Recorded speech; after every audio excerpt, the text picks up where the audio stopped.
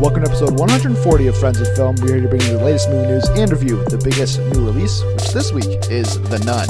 As always, I'm your host, Cooper Hood, and this week I'm joined by Josh Straley. Hello, everyone. How you doing? I'm doing awesome. Yeah? Yeah. I don't really have much to say. Okay. But other than I'm doing good. Uneventful week, but you're doing good. Uneventful week. But it's raining here. It's gloomy. It's terrible. But I am hyped because the NBA is just around the corner. The NFL is it's already here at the time of this taping. Yes, it is. It is underway. Yes. Kind of almost. And then college football is in full swing. Yeah. So I am stoked on that level. How about that? I had a mini panic attack this week because I bought Spider-Man PS4, and then I found out that NBA 2K19 comes out on Tuesday, and I'm just like, well, I don't know when I'm going to have any free time anymore. But as far as my video game habits are concerned, we're here to talk about movies. That's right. Josh, what did you watch recently? This week I picked up Upgrade. Okay. And revisited it because I enjoyed it a lot, and it holds up as a pulpy horror action movie. Sci-fi action movie. Yeah. Dark sci-fi action film. Action thriller. Yes. There we go. It just does a really good job of giving you a glimpse of this wider world without getting lost in the weeds and staying on its story. Mainly because the budget was so small, which is a great thing in this case.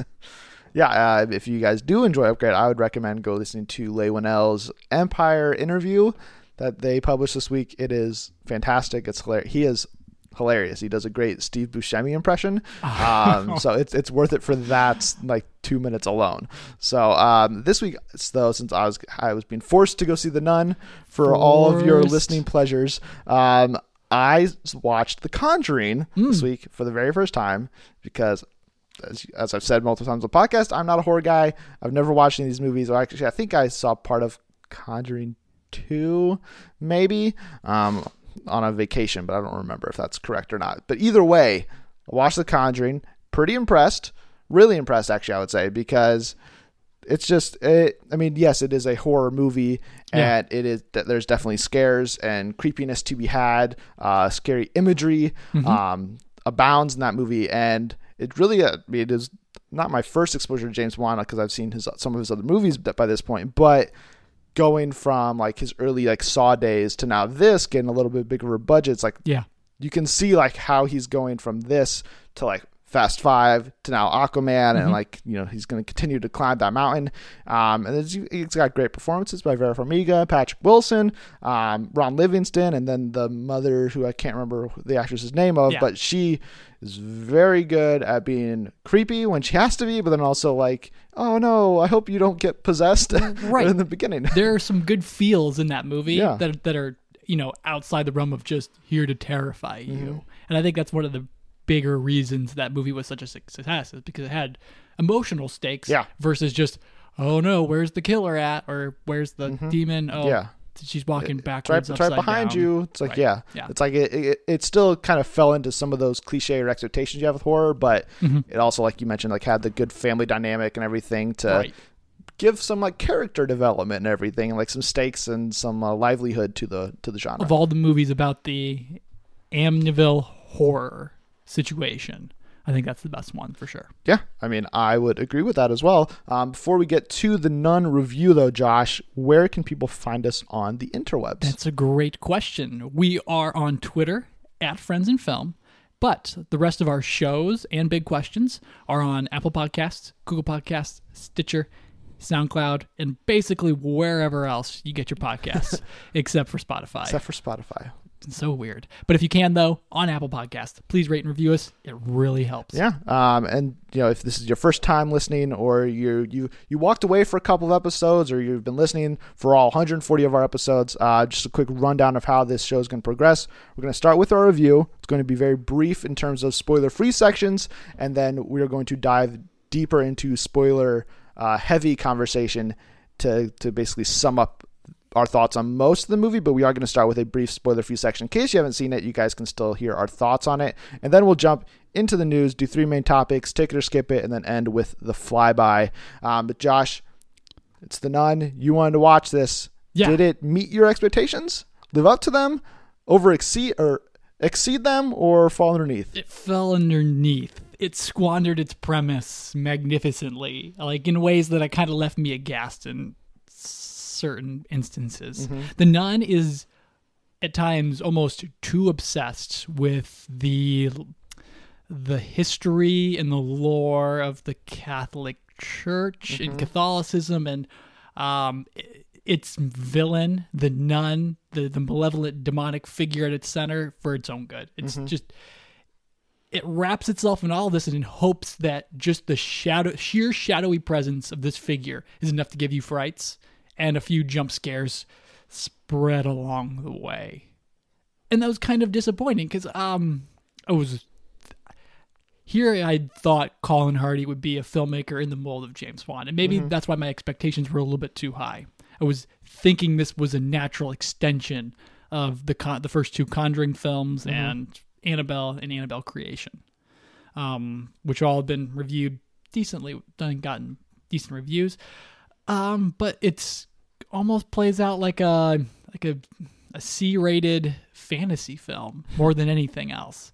There are some kooky characters, Frenchie, like delivering these like movie lines, particularly near the end, and it loses the real thread of emotion and just throws everything at the wall to scare you.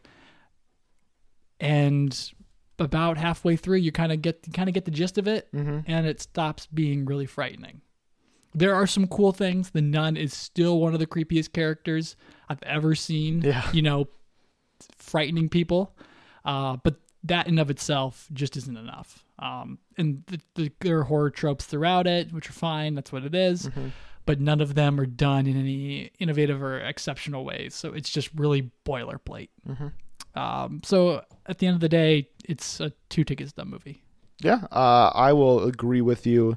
Down to the rating, I'd also give it 2 ticket stubs out of 5 because as a non-horror person, I was pretty surprised by how not scary this was. Really? Yeah, I mean, like, yeah, there's like the creepy imagery and stuff of like the nun. It's like, yeah, she looks frightening, but like, I'm not scared of her in a sense of like how all of the people in the movie are like terrified. And then like the jump scares, like, oh, I expected at least like 20 jump scares that would like get me, and I'm like throw my popcorn around or spill my drink or something. Right. And there was like 3 or 4 that got me.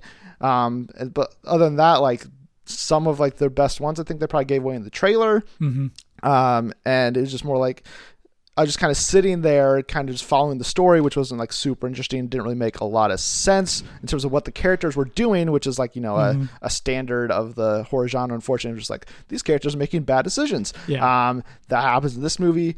From performance side, I thought Tisa Farmiga was probably the best part. She at least had, because she is the lead, she's the one like in terror most of the time. She got a chance to show her range. I thought she did a fine job in that. Damian Bashir, he was good, even though he was just mainly just by himself most of the movie. Yeah, he reads books. Yeah, it's like, he's like, I'm going to say the name of this thing and then wonder why it's appearing in front of me. It's like, what are you doing? And then Frenchie, played by Jonas Bloquet.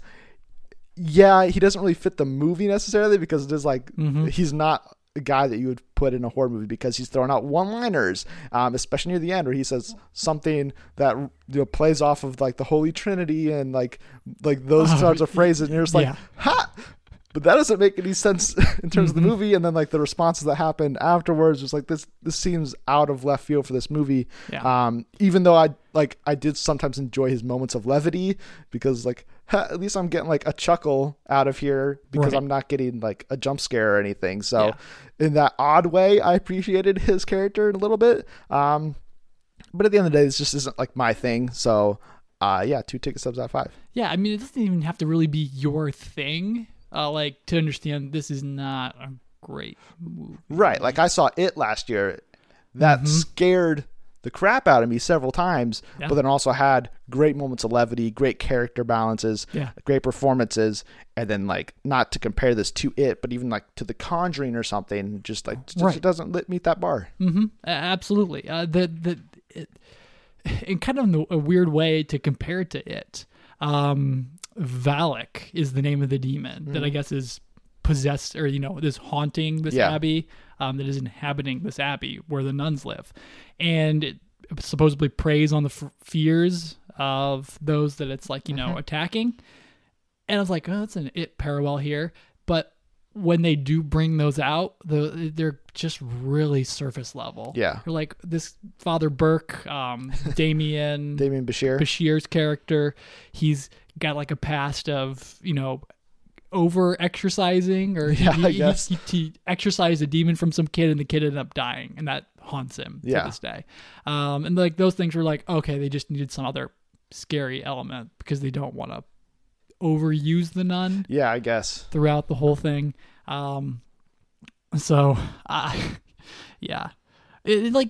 there are certain situations that this movie posits its characters in, and you're like, wow, I would not want to have to walk through. There's a moment where Frenchie. Do you want to just jump into spoilers? Oh, be in spoilers? Yes. Yeah. I just wanted to clarify. Okay, just sure. in case somebody was still listening, we are in spoiler territory for The Nun. Okay, yes, please. Getting into specifics, there are certain instances where, like, I would not want to be here, especially walking down a dark hallway or through the catacombs, looking over my shoulder and just seeing that silhouette with a darkened face and knowing that there are no nuns in this abbey anymore. Yep. So obviously that's something else. But apart from just showing you what they're having to do, other than that initial, oh no, this is not a good situation for them to be in, you lose any semblance. There's no emotion left in it. Yeah. You're just kind of like, oh, okay, don't do it, and then they do it, and that's what you expect them to do. The thing you don't want them to do. And yeah, there's just nothing. There's nothing else to grab onto other than cool marketing for this movie. Yeah, and I hate to say that. And I know Colin Hardy was like in line to direct The Crow, or no, he was ready to direct The Crow. It's Corin Hardy, by the way. Corin Hardy, thank you. But yes, so I don't know if it was that at WB too. I feel like it was Sony.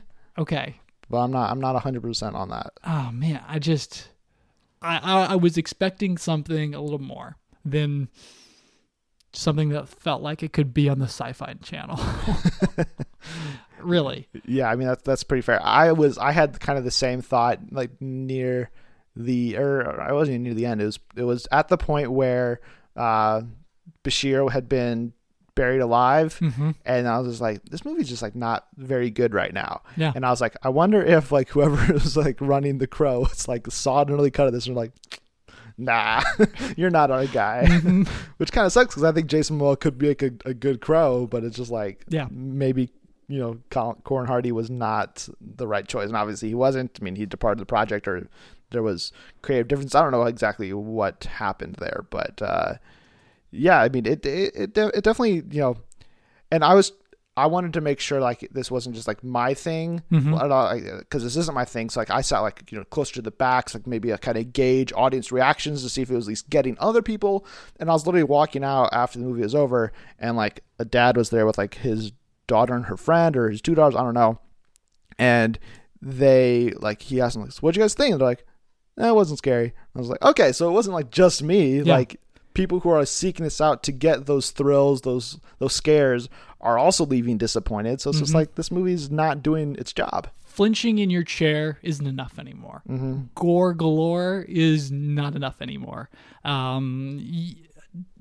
It's so good that you've seen The Conjuring, because there's a different level there. Yeah. That Wan uses, where it's just there's a subtlety to the way those movies progress, where they build up and then they bring you down a little bit, and then they build up again. Yeah. But it's all through the manipulation of small objects. It's really setting you into that world and the nuances of what a haunting is, or what people say they experience during a haunting. There's none of that here.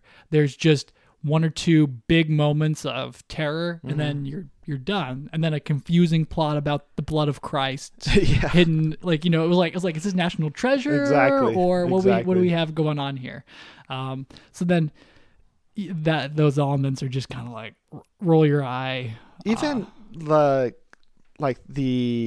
way that, like, because the nuns aren't actually there, like the abbey's like left, right. But then like, what's her name, sister Irene, yeah, like she like is seeing these nuns throughout the whole movie, like she's talking to them, and it's like, but she's the only one. So it's like, to me, it was a very clear thing of like, oh, these nuns are not there, because. And like even their very first time they talk to somebody, once they get into the abbey, it's like this like completely cloaked nun figure, and like she's talking like this. I'm like, you're like you're not a real person, obviously, but it's like they still kind of try to play it off of like. So then when Bashir has a second conversation with that figure near the end of the movie, and then like the neck snaps, and you're like, oh no, it's like no, like I knew that wasn't there the whole time. Like I knew it wasn't real. So like it felt like that was like super obvious. So just like, but I was more like just kind of confused by the whole aspect. Like they tried to, I feel like, play it off like a reveal of like, nobody's here, Irene. It's like, no duh. Right. I will say though, the scene the scene before that reveal, the Valak is basically raining hell down on this chapel.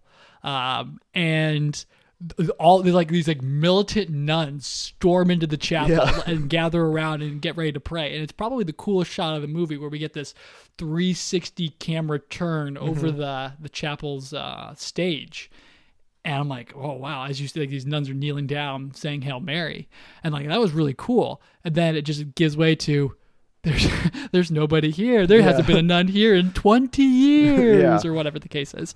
And it's like, oh, that's kind of a letdown. It would have been pretty BA to have like a massive army of nuns storming the catacombs to retrieve the blood of Christ or take care of Valak at the chamber where the Duke of Eddington or whatever, or not Eddington, some duke in Romania was murdering people for satanic reasons. Yeah. I also just like, this goes back to the whole like people in horror movies make like dumb decisions. Like they state that their mission to get there is like figure out why this nun committed suicide in their eyes, but then also figure out if the place is still holy ground. Their very first night, he gets buried alive. She encounters a room full of nuns that aren't actually there, and then she turns around to the mirror, and they're like, the actual nun is there. It's like very clearly after that first night, it's like, this is not a holy ground. Your mission's done. But then like they still stay there for no reason until the end of the movie, when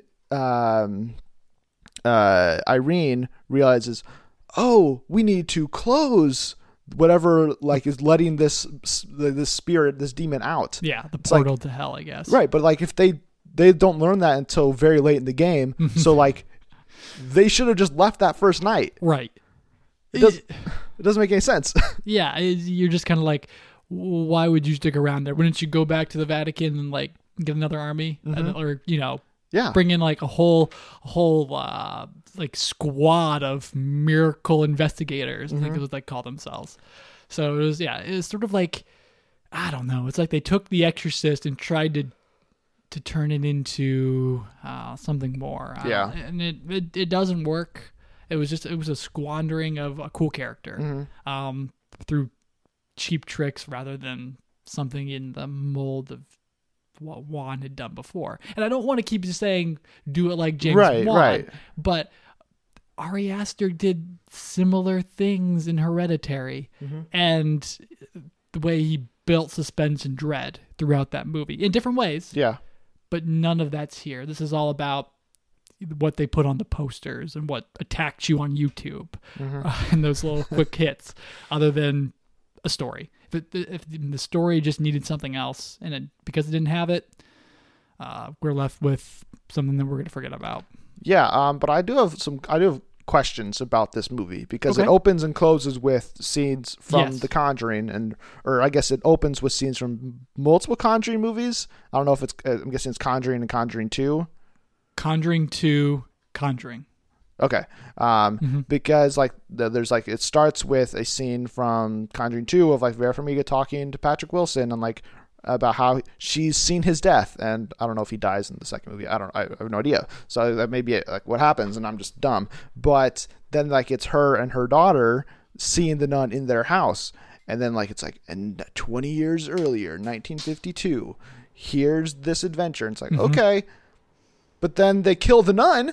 They trap her underneath. They put her back in the abyss or whatever. Right. But then she's able, like, then we find out in the post, like in the quote unquote present day when we catch back up with the Warrens, that Frenchie had been infected by her and that he was maybe possessing her, but that he maybe passed the nun off to Vera Farmiga's character. Right. I guess. I'm just very confused by it. I am too, because the nun in the Conjuring, the second Conjuring film, is very. She doesn't have a big. There's not a whole lot going on with her. You don't know anything about it. You don't know why it's there. But now we have to assume that, he was possessed there, or a seed was planted, a demonic seed. It finally grew out and then jumped back to her. But she's bound to the Abbey for no reason. She needed a vessel to escape. But she can still roam the premises, right? Right. So in Conjuring 2, does the nun exist anywhere other than the Warrens' household? No. So is that her new sanctuary or whatever? I don't know. She actually shows up other places too. Oh, okay. So it's almost like she's connected to Vera Farmiga, rather than any one location. Does anybody else other than Vera Farmiga and her daughter, or not her daughter in Conjuring, not correct? Tisa Farmiga, who's not even her daughter to begin with, but just to younger clarify, sister. Yes. Does anybody other than Lorraine Warren and the Warren daughter see the nun? No, I don't believe so. So maybe it's passed down through the bloodline or something? I guess. I don't know. I'm just trying to make sense of this. Is this a Hereditary prequel? Maybe. I don't know. Yeah, it does. I have so many questions, and I guess they're going to be answered in The Conjuring 3. Yeah, due I guess out so. 2019. Does it have a release date? Yeah, I think so. Oh, okay. Or at least the release year. Oh, okay. Supposedly. Gotcha. The other thing, like, I'm confused about is because they cast Vera Farmiga's younger sister to play Sister Irene, and then they like tie it all back together by having Lorraine Warren be present for Frenchie's exorcism, and then have like the nun, like that's what she sees apparently. She sees the nun's face. Is Lorraine Warren also Sister Irene? I don't know. I figured there's a relation there. I feel like after seeing seeing two movies in this universe, I've seen Conjuring and The Nun, that they are the same. Yeah, because she has visions, and we know that Lorraine is clairvoyant. Yeah. They make a big deal out of it. I mean, that's a huge... She sees the nun again. Right. Or for the first time, whichever. After, like in a vision. That's where she encounters it for the first time, and then it subsequently pops up. So that's kind of what I was led to believe, but she treats it like it's the first time in the second Conjuring film. Okay. So she's sort of like, oh, this demon, I don't know who it is. So I think they're going to play it off as it's her sibling. Or they're just not related or something? Or they're just not related. And it's just a coincidence that Vera Farmiga's little sister got cast in this movie. I mean, yeah. I don't think it was just like a... Or not a coincidence, but it was just like hey, does your daughter want to play someone? Right. Or your sister. Yeah. Right. Yeah. Like, I don't think it was like a case of like nepotism or something. They're like, hey, Vera, you're great in these movies, so we're going to use your younger sister. But it does seem a little odd to bring her aboard, even though she was good in the movie. Right. If they're not in some way connected. Sure. Because like if you're going to have a young Lorraine Warren, tell her origin in a sense, why wouldn't you? Yeah. Cast the age-appropriate younger sister of Vera Farmiga? Precisely. So I don't know. It's like, well, after I saw the movie, like, well, maybe I'll go check out Conjuring 2 to figure it out. It's like, but apparently there's no answer. So I'll just wait for Conjuring 3 and then see Conjuring 2 before then, I guess. I don't know. Do you have any other thoughts on The Nun? I have no other thoughts. Exhausted all of our options. Yeah, I've gone out of it. I did think Father Burke was somewhat of a cool character, But I mean, it doesn't seem like he's going to have any spin-offs coming his way. Right. Then again, we didn't see The Nun coming, so Yeah, unless we get a Daniel right. spinoff. Unless like he's somehow connected to, because he was like a army chaplain during World War II, which is set in like in the post of. So maybe he's somehow tied into Overlord, and Overlord is a secret Conjuring prequel. Maybe. Who's to say? Maybe. I don't know. I mean, we saw that trailer before, so maybe they did that on purpose. Mm-hmm. You'll never know. Well, I guess we would know if it actually happens, but it's probably unlikely. So, yeah, those are our thoughts on The Nun. Not recommendations from either of us. Yeah. But, if you're a big fan of the universe, go check it out, make your own opinion, and then let us know what you guys thought about it. Hopefully you guys have already seen it by the time you guys listen to all of our thoughts on this, because otherwise spoiled the movie. So sorry about that, but not sorry, because we did warn you. So on that note, we'll be right back in a bit with the news.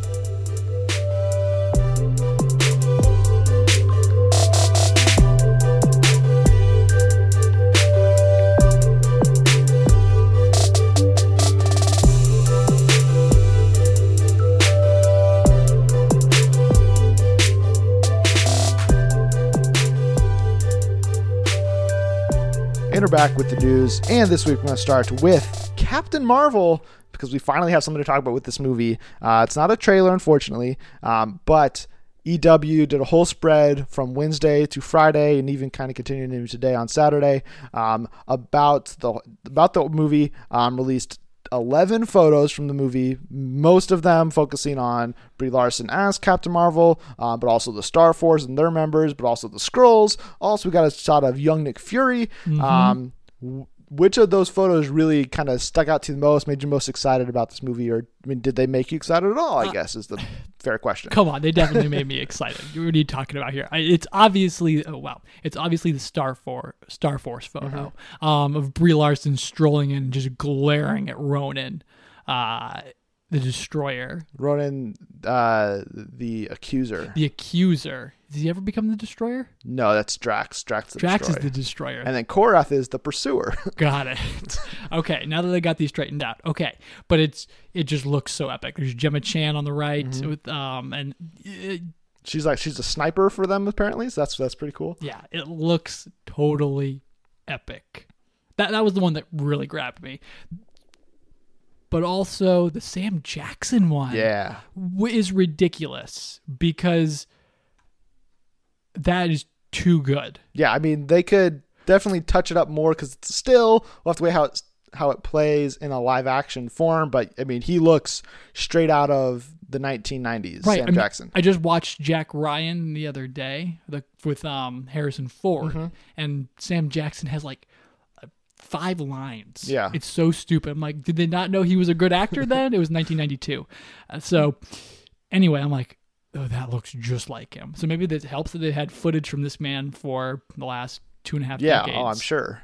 To draw from, but it is remarkably good. But enough about like Cooper. Yes. What did you love? Everything? Would you love something more? Yeah, I mean, I did love everything we got because I've just been kind of dying for this. I mean, I basically spent the last 3 days writing about Captain Marvel for Screen Rant, so you guys can go read close to a dozen stories I wrote about the movie, I think. Oh, snap.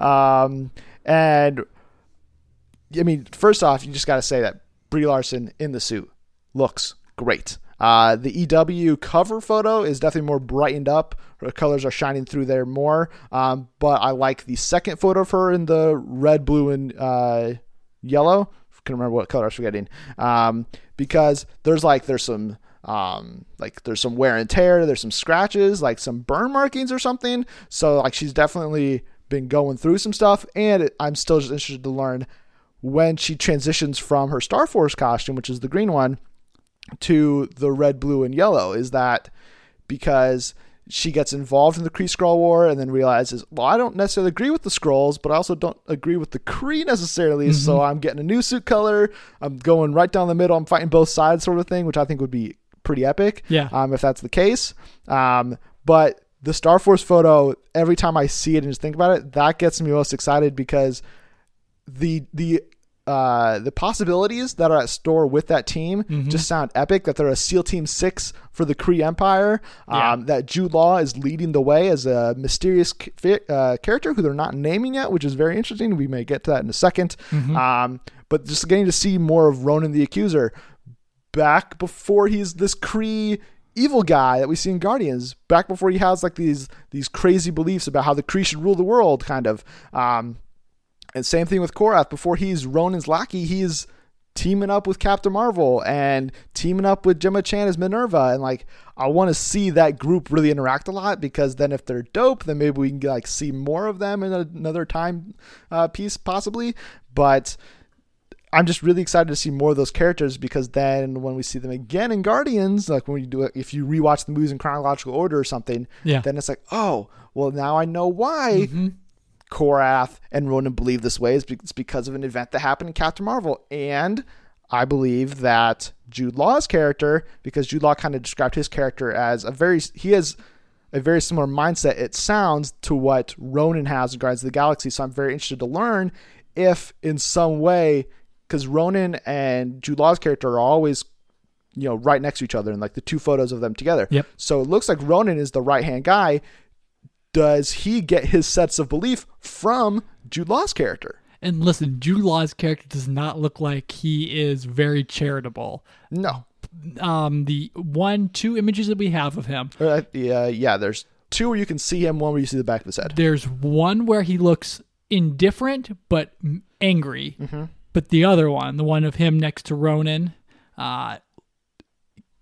he is just staring daggers. Yeah. Now listen, Anna is on set there in the photo, and I don't know if he's getting himself psyched up or he's angry at her. I'm assuming he's getting himself psyched up. So he definitely doesn't look like he is he doesn't look happy. No. So and like I didn't even notice this until like probably the day after. But like in the photo of him and Larson together, his eyes are like yellow, and I didn't notice that like they like had put like colored contacts on him basically, because that just like makes him stand out more. So like he's not just like a half Kree, half human as Brie Larson is. He's full Kree. He's a pink Kree. That's why he's not like covered. That's why his skin isn't blue like the other members of the Kree are. But I'm just very interested to see kind of how that dynamic plays out. It sounds a little confrontational potentially based on how Jude Law has been talking about it. And there's already theories on Screen Rant. I read a couple. That he may actually be a villain of the movie, which I think sounds pretty great. It ruins my it ruins my Nova pitch kind of, but I can rework it a little bit. I can give you guys a second draft in a couple of weeks. But yeah, him as Yon-Rogg, who's a classic Captain Marvel villain, makes sense. He's like this Kree super lord. He wants the Kree to dominate, and that's basically how Jude Law described his character. So it'd be pretty epic if then like the final battle is somehow like Captain Marvel versus Jude Law versus Ben Mendelsohn in some like 3-way action or something. That'd be pretty cool. And that leaves Marvel then. It leaves him available to hang around. Yeah. Very cool. Be introduced later on. And if that's the case, I think that's probably a smart move for Marvel, because then it's not, there was Marvel, and then he trains Captain Marvel, and then she takes his name. She's just Captain Marvel. Yeah. And then if there's a Marvel, it's like a coincidence or something, and they can kind of avoid that like legacy element to Captain Marvel, I guess, and just make her own character. Yeah, and then just cut him out entirely, which is fine. Yeah, I mean, it'd be cool to see Marvel at some point, but there's also plenty of other characters we can get to. Also need to throw out a mention to the Skrulls, because they look cool. I want to see them in live action, hopefully see how they actually shapeshift, because we get to see Ben Mendelsohn in the prosthetic makeup in one photo, and then we get to see his human form, where he is Talos. That's his Skrull name. We don't know his human name, but he is an undercover agent at S.H.I.E.L.D., and also Nick Fury's boss, which I put up a theory this week, and that he's responsible for Nick Fury losing his eye. Which explains why Nick Fury has trust issues. He was already collecting insurance plans on Robert Redford. Yeah. With the secretary guy. I don't know his name. Yeah, Alexander Pierce. Yes, there we go. So that I want to see the Skrulls in action, and also have to mention Lashana Lynch. We got character confirmation for her that she is playing Maria Photon Rambeau, who is the mother to Monica Rambeau, which is pretty exciting. They even confirmed that Monica is already born and alive in this movie, and Photon is one of the names Monica has gone by in the comics. So using that as Maria's like call sign as a pilot, I think is pretty fun. And to me, signals when we get Monica in like Captain Marvel 2 or Avengers 5 or something, I think she'll probably go by Photon at first as like an honorary thing to her mother, but we'll have to wait and see on that. Yeah, I did notice that they painted out Carol Danvers' call sign on her jet. Is that intentional, or is that just like a thing they just didn't do? Well, you kind of get it. That's always a little unclear to me, because the one of Lashana Lynch looks like it's from the movie, but then Brie Larson, and like in the caption photo and everything, like she went, and Lashana Lynch did the same thing, but they visited actual Air Force bases. So I wonder if the photo of Carol Danvers in the jet is actually just Brie Larson, there on a Navy base, with a jet, or if it's actually from the movie or not. I don't know if you can zoom in close enough and see if it says Larson or Danvers on her suit, but I mean, I don't know. It'd be interesting to find out what her call sign is if it was Captain Marvel. Do you think maybe? That would make sense. It would just be more of like, well, how does she get that, call sign then? That's what I want to find out. Are we getting Top Gun elements of a lot of fighter pilot training and everything? That'd be cool. Even some Highway to the Danger Zone, little anthems in there. I think we'll get some good Top Gun references in there. They should play just a little bit. And we'll probably get some Nine Inch Nails songs, because she's wearing one of their shirts. So I think she's also been spotted wearing AC/DC. Oh yeah, and absolutely. What was the other one? I don't remember. Metallica. Yes, and Metallica. There we go. So we don't know what the soundtrack is yet for Captain Marvel, but it'll probably be a lot of 90s heavy rock, and I'm pretty excited to hear that once it comes out. Question though, yes. What do you think her favorite Nine Inch Nails song is? I have no idea. Okay. No, I cannot give an answer for that. So let's move on from Captain Marvel. I'm anticipating we'll be talking about her again next week, because hopefully we'll have a trailer drop in time for the episode. But move on to Bond 25, which got some updates courtesy of Variety, where they said that Jan Dimanche is in fact back in running to direct Bond 25 now that Danny Boyle is out. MGM and Eon are looking to set up a screening for his movie White Boy Rick, which is sitting in theaters next week or the week after. I guess I don't know if it's wide or if it's limited right away. But they're going to try to seek that movie out, check it out, see if it's up to par with what they expect, because it wasn't finished when they met with him originally for the job. But they're not just meeting with Jan Dimanche. They're also going to meet with Jessica Jones director S.J. Clarkson, who's also helming Star Trek 4, and American Animals director Bart Layton, trying to figure out which one of these three may end up being the new director for Bond 25. So we've got three names. Which one stands out to you the most? S.J. Clarkson stands out the most, because that's in a good way. In a good way. Well, in a good way. In like a what? Yeah. Really interesting. She would be the first female director of a James Bond film. First of all, number two, it's not just. I mean, I hate to but it's not just Paramount that is considering her. Yeah. It's not even like, oh, she built some clout with Paramount. It's not like they're looking at her Star Trek 4 ideas and be like, oh, we like what you're doing here, but that may take a while we negotiate Pine and Hemsworth contracts, so we'll give you this other franchise. Right, exactly. So it's just kind of like, well, yeah, it's not even that, but no, because Paramount has nothing to do with Bond, do they? No, that's what I'm saying. Okay. Because if Paramount also had Bond, but they're like, oh, well, Star Trek 4 is going to take a while, we'll give you this instead. It's like she's a commodity. And I've seen some of her Jessica Jones episodes. I don't know if I can pick out her work and her style yet, but the idea that she's interested, or they're interested in her and she's interested in that movie, makes me like, I really want her to direct James Bond now, or at least get Star Trek off the ground. Yeah. Paramount needs to pay the Chris's what they're worth and just get over it, because that the putting those two in a trailer is gonna earn you plenty of money. Yes, it will. It's crazy cool, I think. Okay, so your choice would be Clarkson? I would pick Clarkson. I don't know Bart, but I heard good things about American Animals. I haven't seen it. I'm not ready to pay for it yet. At least I haven't seen it in Blu-ray yet. It's not on Redbox. I tried to find it. It's not available yet. Yeah. I know it's on iTunes, but we'll see. But yeah, I heard it was good. Seems like he could do it, I suppose. But I just got excited about Clarkson. Yeah. What do you make of all this? I make of it that I think it's not totally surprising that Yann Demange is the only one from the original group to still be in contention, even though there's no mention of David Mackenzie. Outlaw King's getting rave reviews right now I don't know if I could say rave, but they're getting very good reviews out of TIFF. So if anything, I feel like they would also want to see if David Mackenzie's interested, but maybe he's just too busy to do it. And Denny's obviously way too busy to do this as well. Right. But I think this probably goes to Yann, assuming White Boy Rick is good, which I believe the early reviews have been positive. I think this is his job to lose. The fact that he's back, they're already familiar with him. He already has some idea of a pitch, at least, I would assume. And since they're going to have to likely develop a new script, it'd be better for a director who's already kind of maybe a little further along in the process, especially if they're going to try to stick to that November 2019 release date, which doesn't seem very likely, but you never know. I'm interested in Bart Layton because American Animals has gotten a lot of really good reviews.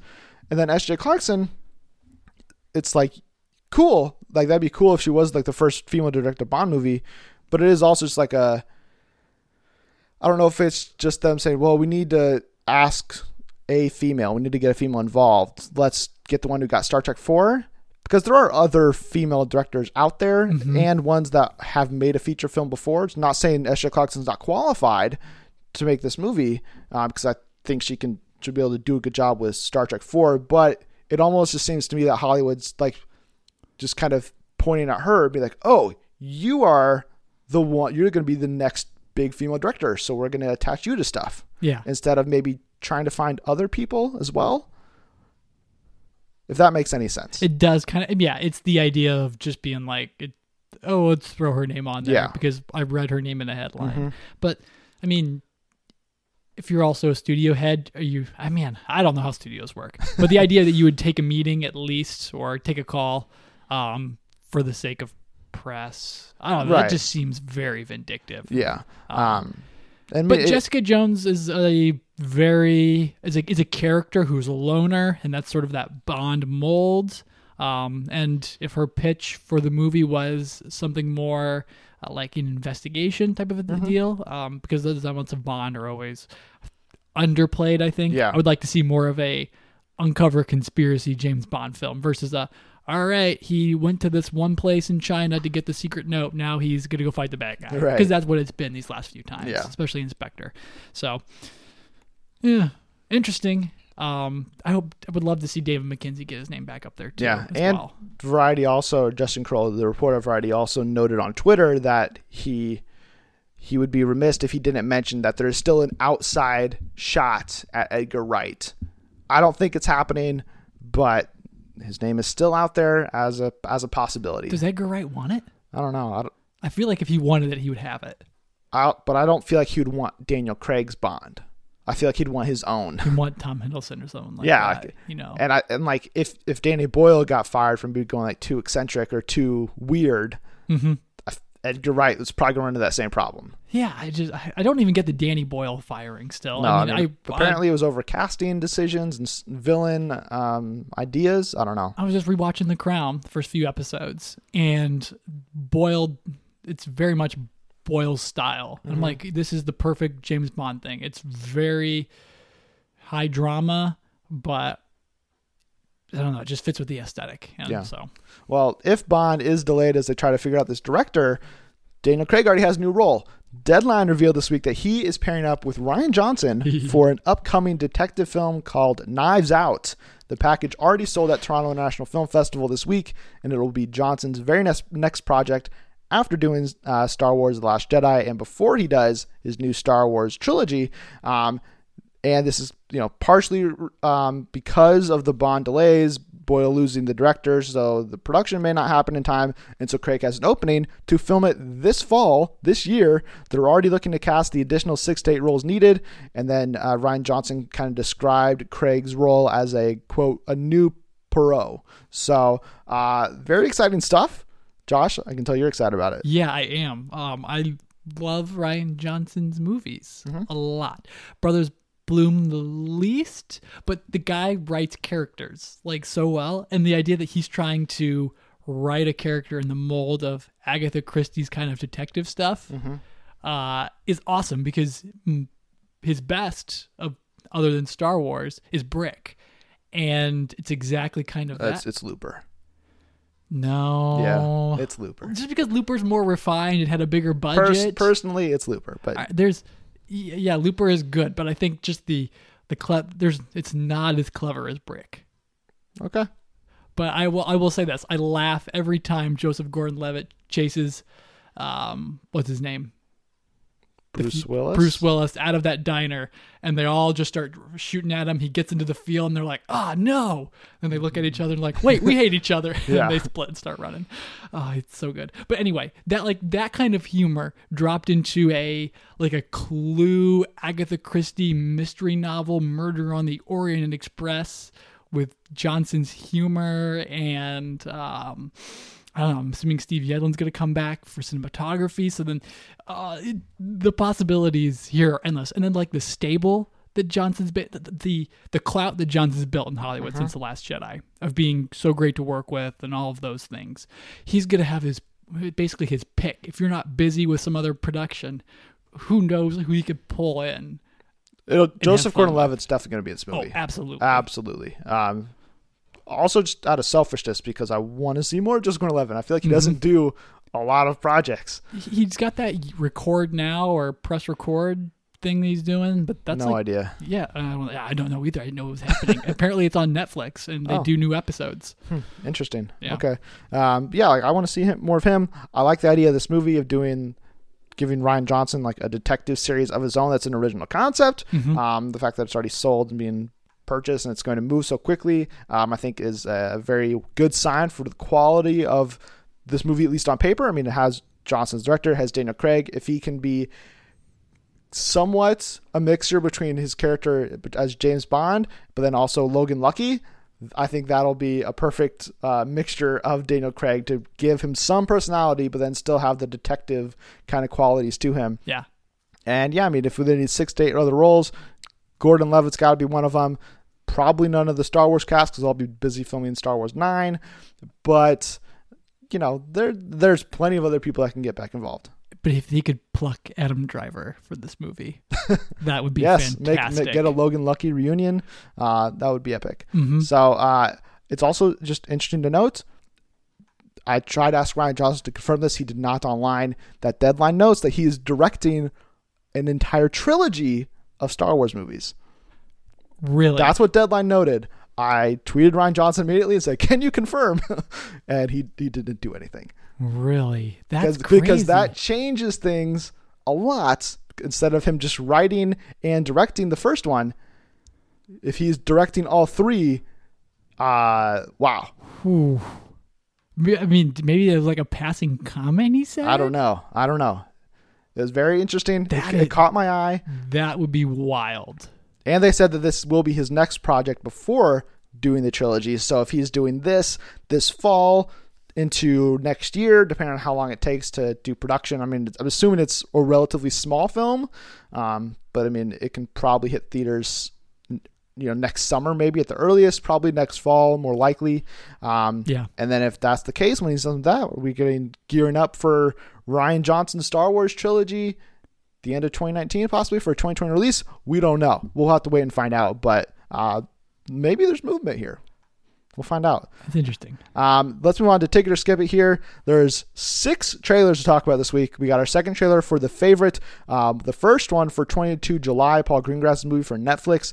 The third trailer for The Nutcracker and the Four Realms. The first trailer for Anna and the Apocalypse, one of Josh's most anticipated movies of the fall. The second trailer for Halloween. And the very first trailer for Instant Family. Josh, which one is getting your ticket this week? Okay, if I had, listen, this is the first trailer for Anna and the Apocalypse. That you saw. Apparently.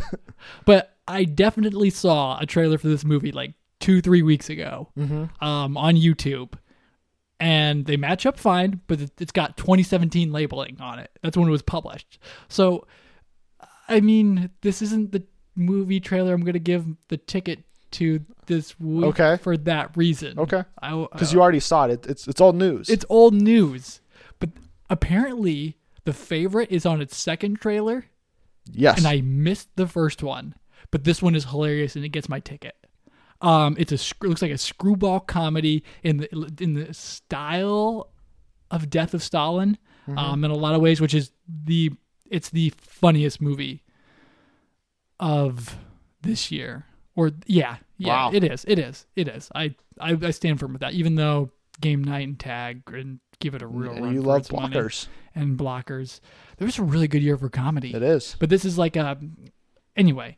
It's Emma Stone, Rachel Weisz, and Olivia Colman just being lords and queens and just acting terrible to each other throughout the entire thing. And I guess that's my favorite kind of comedy. I don't know what that says about me. It's a little bit morbid, but it gets my ticket. It's just, there's just so much mayhem of people just being vicious and sneery and greedy. And I don't know, I find that really drawing. So that gets my ticket. Okay. It definitely looks very different than Yorgo Lanthimos or whatever I pronounce his last name, his last two movies, because The Lobster and Killing Our Sacred Deer are very different than this. Love The Lobster, hated Killing a Sacred Deer, so we'll have to see where I lie on the favorite. It's not getting my ticket this week. It's not even the runner-up, which is 22 July, because I thought that looks exceptional. And I'm ready for another Paul Greengrass movie that's good. Captain Phillips was great. I'm giving my ticket, though, to Instant Family, which I'm pretty surprised at. Rose Byrne is great. Rose Byrne is great. I'm a fan of Mark Wahlberg, Marky Mark, no matter how much crap he gets. But I didn't expect to give the ticket to this because I just expected this will just be like a traditional family film. And it made me laugh multiple times watching the trailer. Maybe I was just in a good mood because I just saw The Nun. I was like, comedy. Yeah. Thank goodness, jokes. Maybe that was the case. But, the line near the end where Mark Wahlberg gets called daddy for the first time. And he's like, I got my first daddy. And then Rose Byrne's like, I hate you. I want some of that. And goes to try to help the kid.